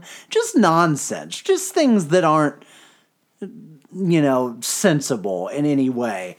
And then on top of all that, the story has always been, Alex Ovechkin doesn't really care about the Stanley Cup. He cares about winning a gold medal for Russia. And if he does that, he doesn't even care if he wins the Stanley Cup. Really, his whole career is just winning a gold medal for Russia and coming back to the Kremlin and hanging it off Vladimir Putin's dong. And sounds right. I'm following you. Now, in the very year that the NHL refuses that man, and it did hurt Alex Ovechkin more than any other individual. I'm pretty confident about that. But in the very year they refused that man his right to play for his country in the Olympics, he goes and wins the friggin' Stanley Cup. Like, no friggin' wonder he's celebrating this thing. And, like, God forbid he does, right? Like, God forbid they have fun, because that'd be terrible. I don't understand this league. And what would we have done if Vegas had won? Because this party is only a quarter of what Vegas would have put on. They would have had people jumping out of the sky through flaming hoops and landing on elephants and things. But that's okay, because that's Vegas. But, like, they would have found a way for it not to be, because the light show on the ice beforehand wouldn't have been okay. Well, it wouldn't have been okay because Vegas won the cup. That's already just blah. Woof. They've been like, oh no, something's wrong with this league. Can you imagine that? Draw more people to watch this sport, and these people would be, the people that love this sport most of all would say something's wrong with this league, and that's what I think. That's what I hate the most about the NHL is that they want to be not the fourth league, fourth professional league in North America, but they try approaching fifth. By the way, but they try so hard to keep it there. They do so much to actively keep themselves there. They cannot and will not get out of their own way. They think they think they're better than everyone else, and they're not. They're not even close, but they think they are, and thus they stick to this old man rhetoric of like, we should be doing the same thing we did in 1980 when yada yada was going on. Like, no, you shouldn't. You got to grow. I don't like that. I mean, Alex Ovechkin was already a character. He's even more of a character now with this win, and they hate it that he's a character. Oh my God, please shut up and go away. And it boggles my mind because that's what sells. That's what sells, and these people want money, but they don't want money. It's like this will put they butts in want their seats. spokesman to be the most vanilla, milk toast, boring people they can find, and that's why Patrick Kane, who is a very openly accused and probably guilty rapist, sexual assaulter, We already said allegedly. is constantly in advertisements. And you know what you hear every time someone asks women, what would it take for you to like hockey more? Not the number one necessarily, but a very common response among those responses is, stop putting Patrick Kane in advertisements. That's not hard. Put Carey Price in advertisements. Put Henrik Lundqvist in advertisements. The dude's handsome I was as about to hell, say, why and not? he's got charisma. He's a friggin' model, basically. Like, what? Oh, it's not real smooth, NHL. It's not. I thought that's what you were going to say. You know what you hear the most from people? I'm tired of hearing about real smooth. Real smooth. Oh, God. What else? What do we say about Washington? I don't know. This league has tons of people that smash into each other, fast-paced sport, and that's filled with the most boring human beings known to man. It's like they train these people to They- be automatons. Supposedly, they kind of do. I mean, I know it's kind of in Canadian blood to be like, oh, hey there. But, like, I think they go through a thing with them. Like, this is how you talk to press. This is what you say. This is kind of how you get around these questions. Or just general. Like, this is how you talk about your team. This shiny reflective surface. This is a mirror.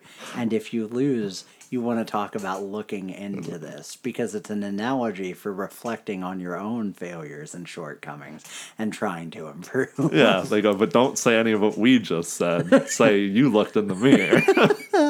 We gonna look in the mirror, boy. We sure are. The NHL needs to look in the mirror. That's what it needs to do. Any organization, you know, we did the retrospective on Gary Bettman earlier in the year, and there were highs and lows. He's done some things really well. I think he's okay. And the Vegas expansion will be a home run. That will always be remembered as possibly the greatest achievement of his career. But any organization that is run by the same figurehead, not particularly well, with no markable significant growth other than inflation, basically. I mean, realistically, the growth they've seen over 25 years correlates with inflation more than anything. I know expansion and inflation aren't the same thing, but they kind of are.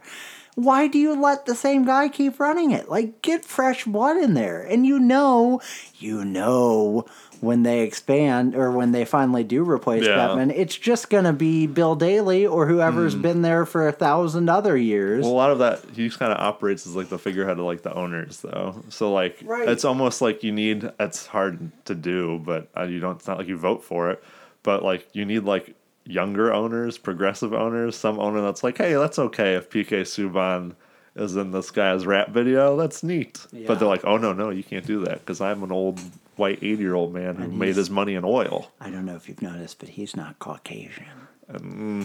That's rough in the sport. We don't like that. And, I mean, that happens, too. I mean, you know, PK Subban is the most controversial figure in the NHL, arguably. That's not a coincidence. I'm sorry. You just weren't quite good enough to be controversial.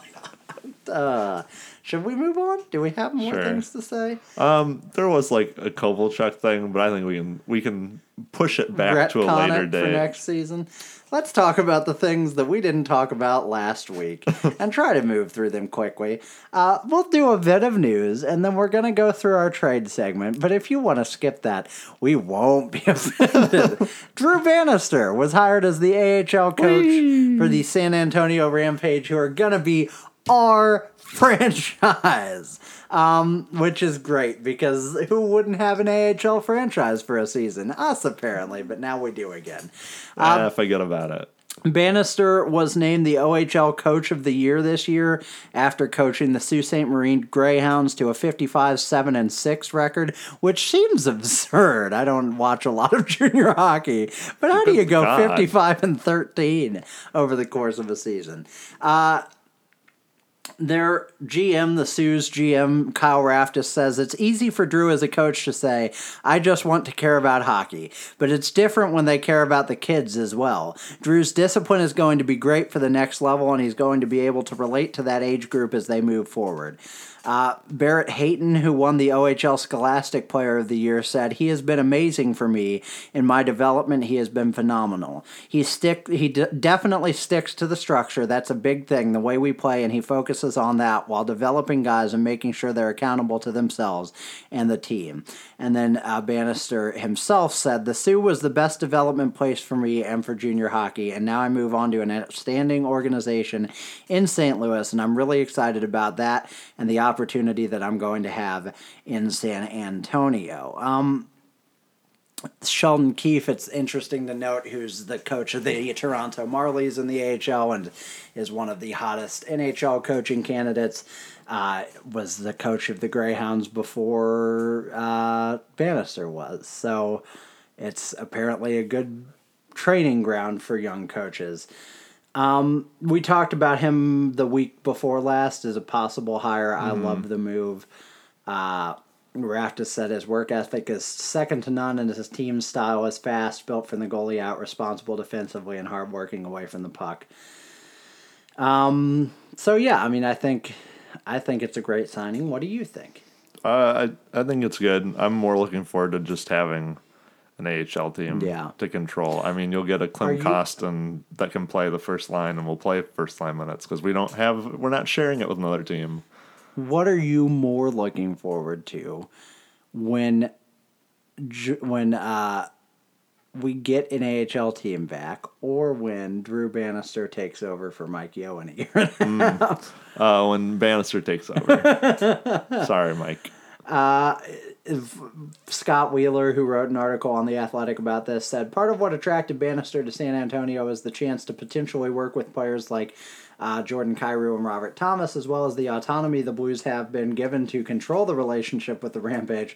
Ugh, what a change of pace for the next 5 seasons. He's excited by the chance to start from scratch in San Antonio and craft his own culture within the organization while also developing young players. And is it sad that during that whole quote, the one thing I latched on to was, how are we going to screw up the AHL relationship in 5 years? Oh, we won't have a team in 5 years. Nah, we won't have a franchise. We'll be the Ottawa second Senators. Just real quick. I mean, we're already just going where whatever. I was flipping through our Twitter real quick. And our very own Twitter, at 2guysnocup. Tweet on the Twitter link. Follow, like, smash things. Do whatever you need to do. I don't know. Joey Palazzola. Uh-huh. Our friend, sure. He's a pal of Zola. Yeah, exactly. He's our pal of Zola. I'm so sorry, Joe. Tweeted about an hour ago. He said he can follow up on an earlier tweet of mine and can confirm the St. Louis Blues are currently in pursuit of sends forward Mike Hoffman. Sounds like Ottawa is determined to move him before the draft. Would add a ton of speed and skill to STL top 6. Gross. I hope you're wrong, Joey. I hope your contact is a load of shit. And that's it. Okay, let's touch on this again because it's time. It's been an hour. I will be disgusted. Yeah, I will be disgusted if Doug Armstrong brings that man into Alex Pietrangela's locker room. And it's as simple as that. And I'm not trying to be graphic, but you cannot do that to your captain. That is bullshit. The story is too similar. You have to prevent that. And we don't need him that bad. I know there are fans out there, and I get it. I 100% get it. I know there are fans out there saying, well, we might not have to give up very much. We might, I even saw Jim Thomas, I think it was Jim Thomas, maybe it was one of the other guys at the Post, talking about, well, maybe the Blues could just give up Sobotka and a first to get him, and that would be an absurdly low price. And I understand the appeal of that for us. I get why we as fans think that's great, pounce, buy low. But there are things that are bigger than hockey.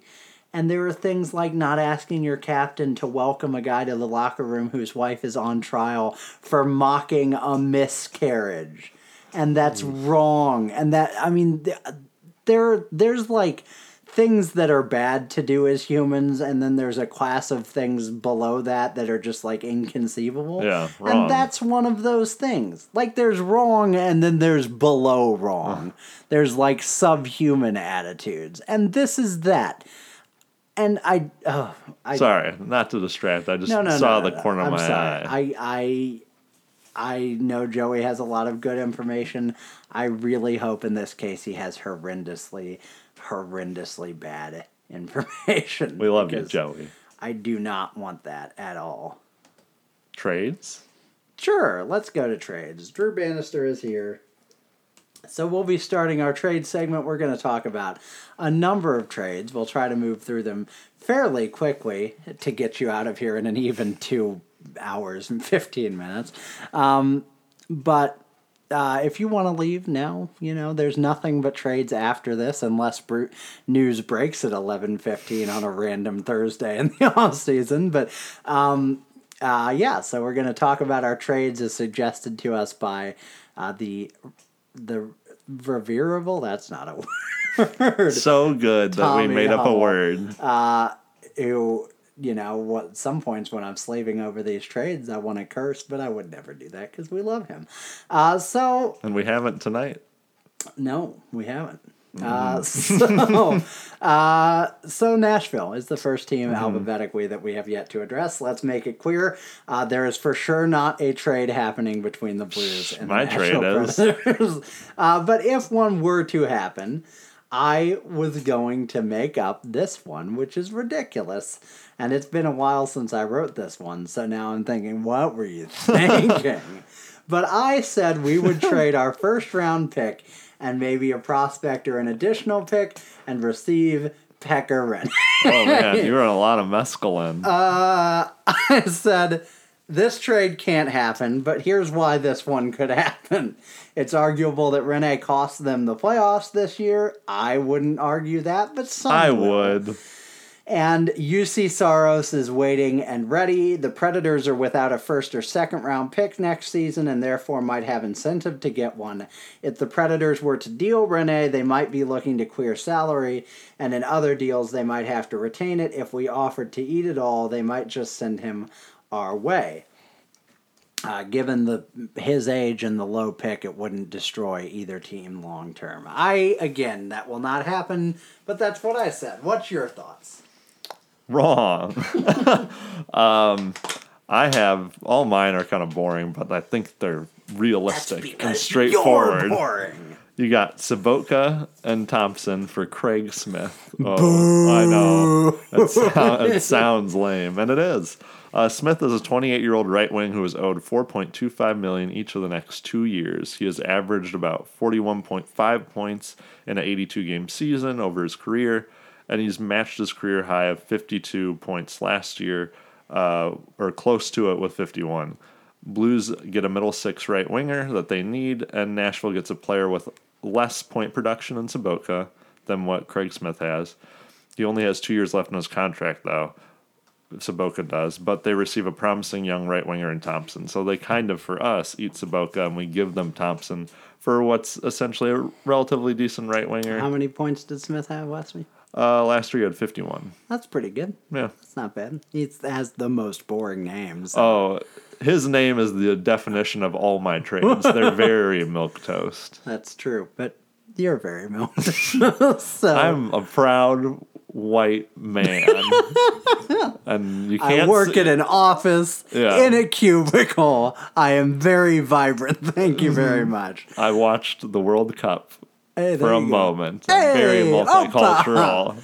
You're going to wake up at 5 a.m. on Saturday to watch France murder Australia? I'm just a proud white mercilessly. man, and I'm going to sleep in. You can watch Nabil Fekir and Kylian Mbappe carry the French to victory, and other French names you've never heard of before. La-ti-da. You want to take us to New Jersey? Sure, why not? Berglund Barbashev and a second-round pick for Kyle Palmieri. Oh, really? Palmieri is a 27-year-old right wing who is owed $4.65 million each of the next 3 years. He has averaged about 47.2 points over the course of his career each season. Palmieri is pretty scrappy at 5'10", 185 pounds. Has a soft spot. I have a soft spot for these guys that are sort of smaller but still want to throw them. He's essentially a better Craig Smith. Blues will get a second-line right wing. And that who they hasn't desperately been need. described from time to time as a better Craig Smith? Yeah, Kyle Palmieri, you are okay. New Jersey gets a veteran in Berglund to help teach the young guns over there about defense, which he isn't bad at. Another speedy He's young not forward. good at it, but he's not bad. Yeah, he can teach them a certain amount, and then after that year, they'll know everything he knows. He can teach them the theories. Yeah. So, yes, Berglund, Barbashev, second-round pick for Kyle Palmieri. Looking at it, maybe you take out the pick. I don't know. Actually, you know what? No, the pick sells it because the other two pieces are meh. The pick's like the cool part. I have us surrendering Patrick Berglund and Vladimir Savoka, a bit of a pipe dream, Ooh. but let's say, and possibly our pick or lower prospect. Here's why we surrender it. We get back Travis Zajac, who's owed $5.75 million through 2021, and we receive a conditional third-round pick in 2020, and the condition of that third-round pick is that the Blues would receive New Jersey's third-round pick if they buy out Travis Zajac before the 2020 NHL draft. I got real technical. That's a lot with of this moving one. parts. I said I'm actually kind of proud of this. Berglund would be fifth in goals and tied for ninth in points on last year's Devils. That's how thin the Devils were. They had a thin red line, and its name was Taylor Hall. Sobotka would be tied for sixth in points and assists. The Devils are in big trouble if they don't add depth, and lots of it. So they have almost $20 million in cap room. Zajac had a really down year last year, only recording 26 points in 63 games.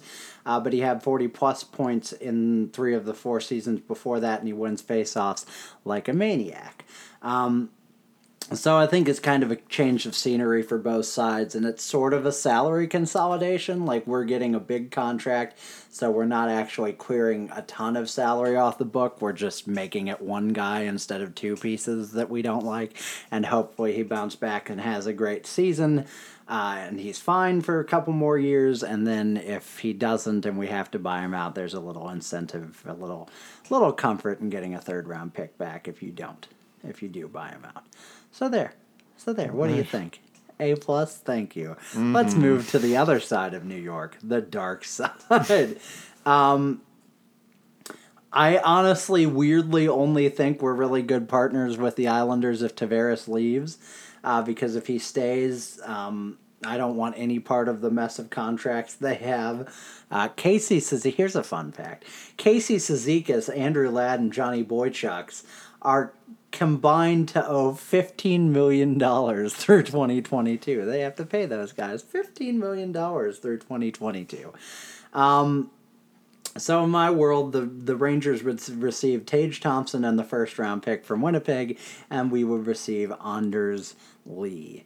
Anders Lee scored 40 goals last year and 34 the year before that, and he lays the body. But he's a pending free agent, and this deal would only make sense if Tavares left because they'd be in full rebuild mode, we'd be in full win-now mode, and it'd be pretty high price for 1 year of a guy, but for 40 goals in the history with Tavares, which counts both if they want to play on a line together, but also if they just, have locker room chemistry, unless there's some horrible situation that I don't know about, which was apparently possible in today's NHL. And, we can maybe keep Lee if he fit in well here. And we could do a similar deal for Jordan Eberle if we wanted to, which maybe is what you went after. I don't know. But and finally, did you know that Anders Lee is from Edina, Minnesota? Which I just assumed with a name like Anders that he was from Sweden or something this whole time. So there you go. I've been to Edina. It's very rich. Is it? Mm-hmm. That's how you get the name Anders, I guess, and play hockey professionally. Exactly. What a guy. Mine's very boring. I'm trading for the rights of John Tavares. Oh boy. What do you think John Tavares' rights go for? Unsigned? Yeah, he's not signed. There's not like a sign-in trade. We're just trading for a couple of days of negotiation and an 8th year potentially. Yeah. Nothing. Nothing? No. I said Robbie Fabry, Oh, and there that's we go. it. Sure. Here's some bones for We'll you. give away Bloody Bones for anything. Islanders are really hard. I could not find a thing I really wanted off them, nor did I think they would part with. So that's why I There said we that. go. Why don't you take us to the nice part of New York, Ian? I also didn't know. I have a trade for this one. Berglund, Fabry. Fabry's gone, folks. Sorry. Every trade is like something in Fabry. Yep. Berglund, Fabry, and a second-round pick for Chris Kreider. Oh, baby. Kreider's 27 years old, a left wing who is owed $4.625 million each of his next 2 years. He's averaged 47.1 points each of his seasons. Kreider has speed to burn, and the Blues need to look at getting faster. Blues receive a left wing that could replace an uncertain Robbie Fabry. Rangers will get a natural center in Berglund, something that they lack at the moment, and a gamble on Fabry that could pay off big time if they shake the rust off over the course of the season. Second-round pick is kind of there just to entice them because Chris Kreider is just that good. Also a little injury-prone, but His name Chris Kreider. Also, he has great facial hair. He looks kind of like what the devil would look like in the 60s if he manifested into a human's body. It's like a little thin mustache and then a tiny goatee. Nice. And it's great. I love it. It's awesome. I love it. Mine's similarly heavy-hitting, kind of crazy now that I look back on it. Jordan Kyrou Oh, no. and a first-round pick Ew. and Jake Woolman for Mika Zibanejad, who is owed Sell me on this. $5.35 million through 2022, which is a big part of why. And, to be fair, Jesper Fast, who has $1.85 million left on his deal through 2020. So, to start with Fast, I read a Rangers vlog, Blue Line Station, if you were interested in looking it up, which none of you are, because none of you are listening at this point. Discussing whether Fost was overrated or underrated. One writer wrote, Jesper Fost is everything you could ever want in a fourth-line winger. What Fost excels at is playing a high-energy game while not being a total liability in the offensive zone. When everyone is healthy, he's a fourth-line wing that can occasionally add something on the offensive end. So he's a forechecker and a defensive end player with penalty-killing ability, which I think are all things we could use a little more of at this point.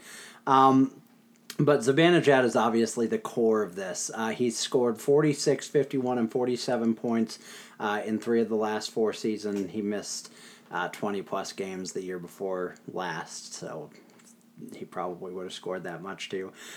He wins faceoffs almost 50-50 on his career, and he's fast, and he's just a young player on a lot of term because he's signed through 2022. So it's a question whether the Rangers would part with him, and they wouldn't if they're not fully rebuilding. But if they are, the Blues are giving up a fortune to get him, but I think he might be worth it because we need centers desperately. Obviously, this would be in lieu of, signing John Tavares or somebody else. And I think adding Fast would help kind of take the sting out of giving up quite that huge package of picks. So that's, or prospects or whatever. So that's my weird trade for them. What did you think? Did I convince you or was it no? No, not at all. Who are we trading? Jordan Kyrou, no. Thanks. Kyrou at first and Woolman. Okay, well, I tried. I gotta throw Kyrou into some of these. I'm not throwing Thomas into any of them, but we gotta at least pretend. Senators. We're on to the Ottawa Senators now. Oh, we're back. The Senators receive Robbie Fabry, and the Blues receive Ryan Dzingel in the 2018 fourth-round pick. Poor Robbie Fabry. In light of this week's news, I want nothing to do with this garbage team. But if I'm forced to make a trade, this one will have to do. We've got to unload the risk of Robbie Fabry. I'm sorry, folks. We can't go into this. He blew out his knee twice, and he's going to blow out his brains up in Ottawa. Oh, God. Ugh. Dzingel had 23 goals last year and 41 points. It's a dark episode. He has had more points in each of his 3 years in the league. He has had an increasing amount of points. The fourth-round pick would help curb the risk of Fabry being healthy and taking off. But it'd be a nice kind of third line scoring depth winger, which we, again, don't have a lot of, although he is a left wing, left-handed shot, because we don't have enough of those. All my trades from this point on are real bad. Yeah, so go ahead. They're falling apart. Parayko for Mark Stone. Again, sorry, Colton Parayko. We'll put you in a padded room so you can't hurt yourself, because God knows if you're in Ottawa, it's just a hellscape. Have you played any of them Fallout games? It's like that. We got to talk about that. It's nothing but super mutants and scavengers up in Ottawa. There's a rad scorpion, and they can just pop out of the ground from anywhere. Oh, yeah. And they kill you right away, straight to death. Eugene Melnick's one of those fucking nuclear lizards. Death Claw. Yeah, he's a Death Claw, and he's like, I own a McDonald's. And it goes for your throat. I can move the McDonald's, and I'll claw you to death with my big sharp challenge. I know it's a very specific mod I'm asking for, but can I get quotes from Eugene Melnick as a Death Claw tries to kill me? I'm sure that'll happen. I'm expecting this in a year's time. Parayko for Mark Stone. Stone's 26-year-old, a right wing shot, fantastic. He's a RFA though, who was paid $3.5 million each of his last 3 years for his expiring contract. Across 82 games, he is expected to score 66.5 points according to his career averages. Blues, I'm guessing, would most likely cost at very least $6 million. That's like very least. So I would have to guess to sign him for, let's say 5 years, we'd give him 6.75 for a guy that's a 60-point player, probably. By the way, as an aside, if I'm Mark Stone, I ain't signing with the Senators. Oh, no. I'm saying you trade me, because I'm not signing any linked here, or we go to arbitration. And I don't know if he has those rights. I don't know if I saw the little hammer next to his thing. Oh, you might not. Well, then just don't sign. just go walk into the ocean because it's over. Man, okay. I'm going to start smiling. I think you had the leverage to demand a trade if you're that high-profile player. Yeah. And just say, I'll sign a 1 year, we'll sign 1 year deals till I'm gone or whatever. What if a team thought for a moment, like, I know what I can do. I can offer sheet him. And if you offer sheet him in between $6 and $8 million, I think it's a first, second, and third round pick. Mm-hmm. And then look at those numbers he has right out the tops, folks. This is why we keep this. This is why we get paid. Brought to you by StatCast. I was like, what are those games you can play to, brain games? I'm sure there's brought to you by Jenga. Sure, we'll go with that one. But if you offer him, give him an offer sheet for that much, like, okay, the Blues say we do that, we can get rid of the first, second, third, that's no problem. What if Ottawa goes, oh, that's fine, we'll match. Poor Mark Stone. Oh. You can't leave now. Oh, you're stuck. The soul-crushing pain. By the way, offer sheets don't happen anymore, so I don't know the answer to this. But in NHL video games, you can't offer an offer sheet with someone else's picks.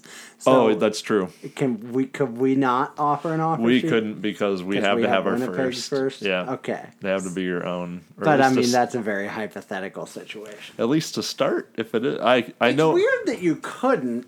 I know. Okay, I should say this. I know for a fact that if it was ours, if we had our pick and Winnipeg's, it has to be ours. Okay. We give to them. It can't be Winnipeg's. Okay.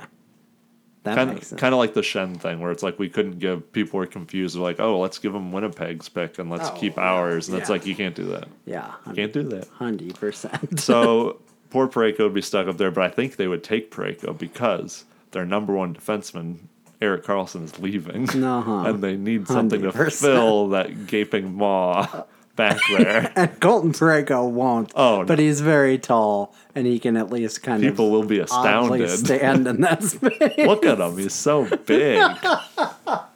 My Philadelphia Flyers trade Steen Fabry for Wayne Simmons because they'll do it. I'll make them do it.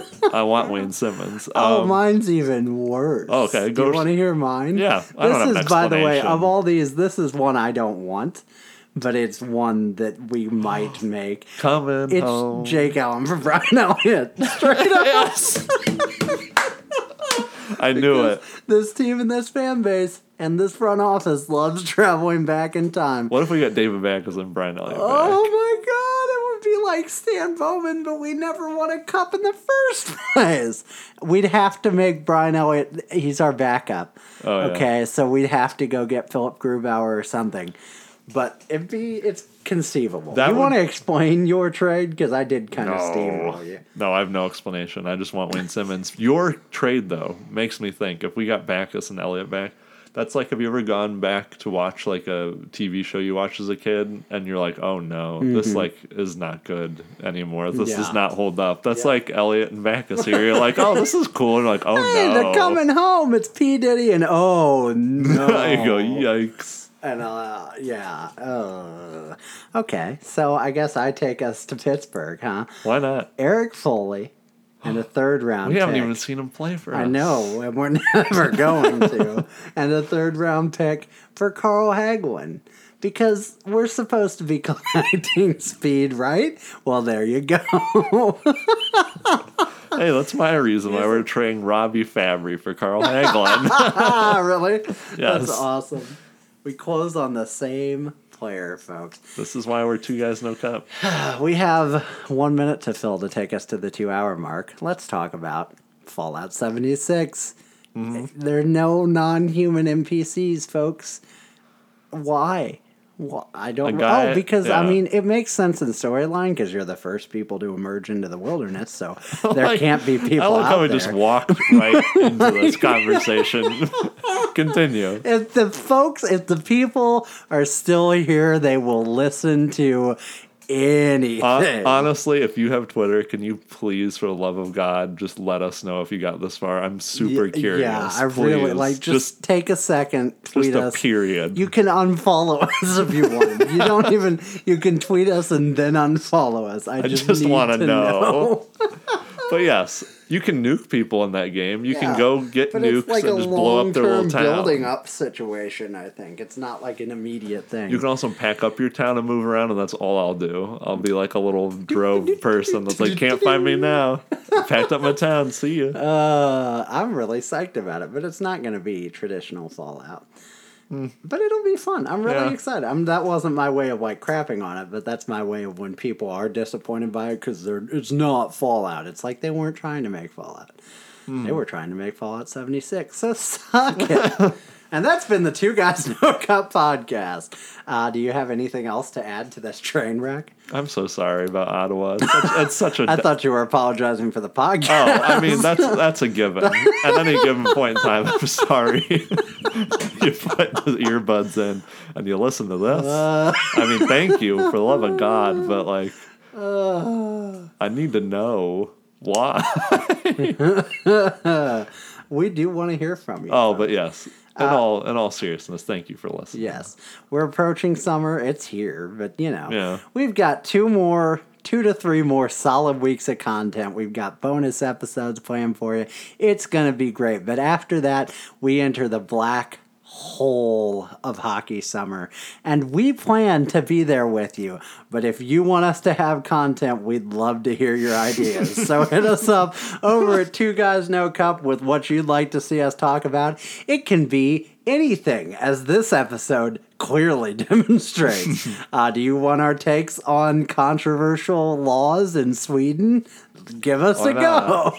I don't think you should be allowed to only have 2 cows in your house. I think the whole herd can come in. Exactly. Hit us up at Two Guys No Cup on Twitter. It's been a blast. You know what? This episode started. It has been a blast. This episode started with 45 minutes of pretty dark stuff, and I think we made it fun for folks. They tuned out after 20 minutes, but still, it's great to have him here. So we'll be back next week with maybe multiple episodes. You'll have to wait and see. This one feels like multiple episodes all on its own. So for Ian Peters, I'm Stephen Graham. We're the Two Guys No Cup podcast. Thank you and good night. We salute you.